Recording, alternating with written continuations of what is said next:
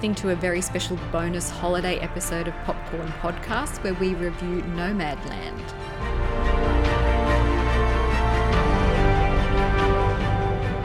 I'm Tim Ifland, movie buff. And I'm Lee Livingstone, entertainment journalist.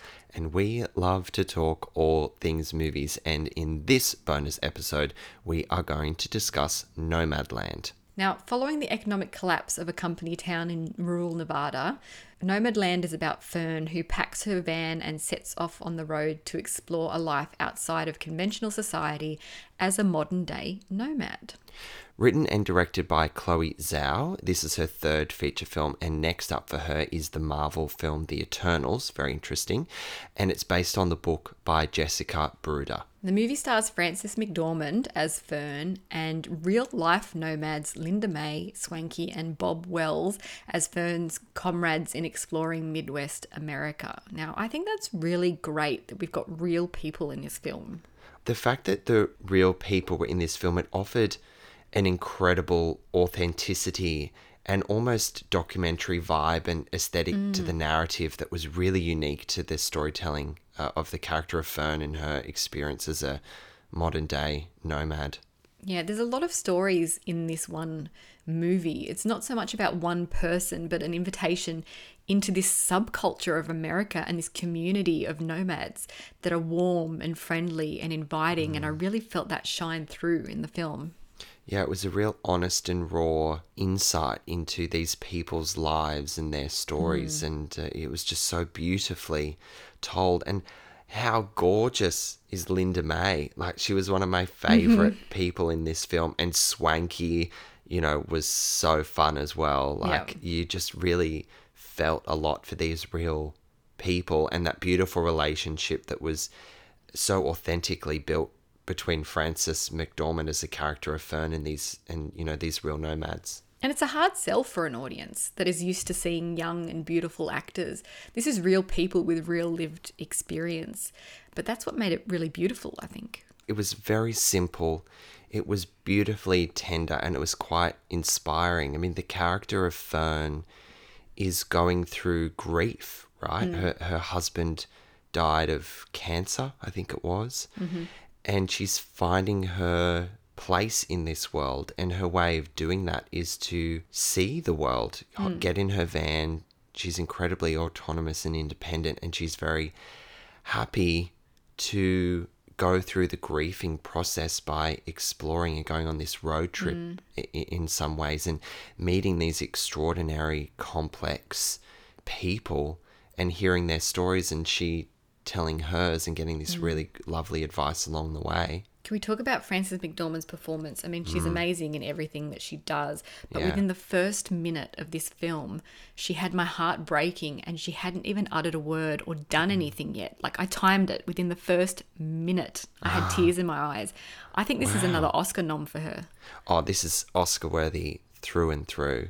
She carries the film, and she's this beautiful, like, as you're listening to the real life stories of Linda May and Swanky and Bob, etc., like, she's listening along with you, and boy does she convey so much character and expressive, like, you know exactly what she's feeling by just looking at her face. The camera captured her beautifully.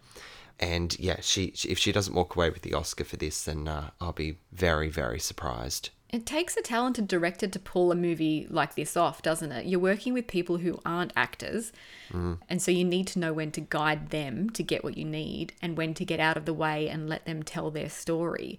And then you also have Frances McDormand in the mix, and she probably doesn't need much direction, I would imagine. She was actually a producer of this film, so she optioned the story first and brought Chloe Zhao on board as director, which I find is really interesting. So this is her project, and you really feel that she's the center and the beating heart of this film. That's a really interesting insight. You could definitely tell she connected with the story a lot and the character of Fern.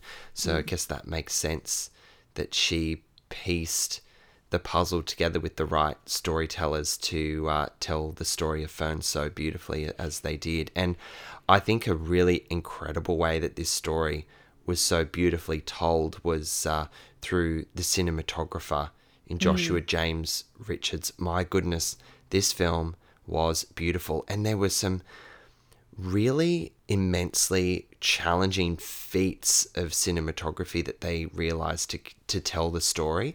A lot of scenes were filmed at times of the day, be it sunrise and sunset, where you only have probably, a few minutes to capture the right light. And these, long shots of her walking through like the campsites and things like that.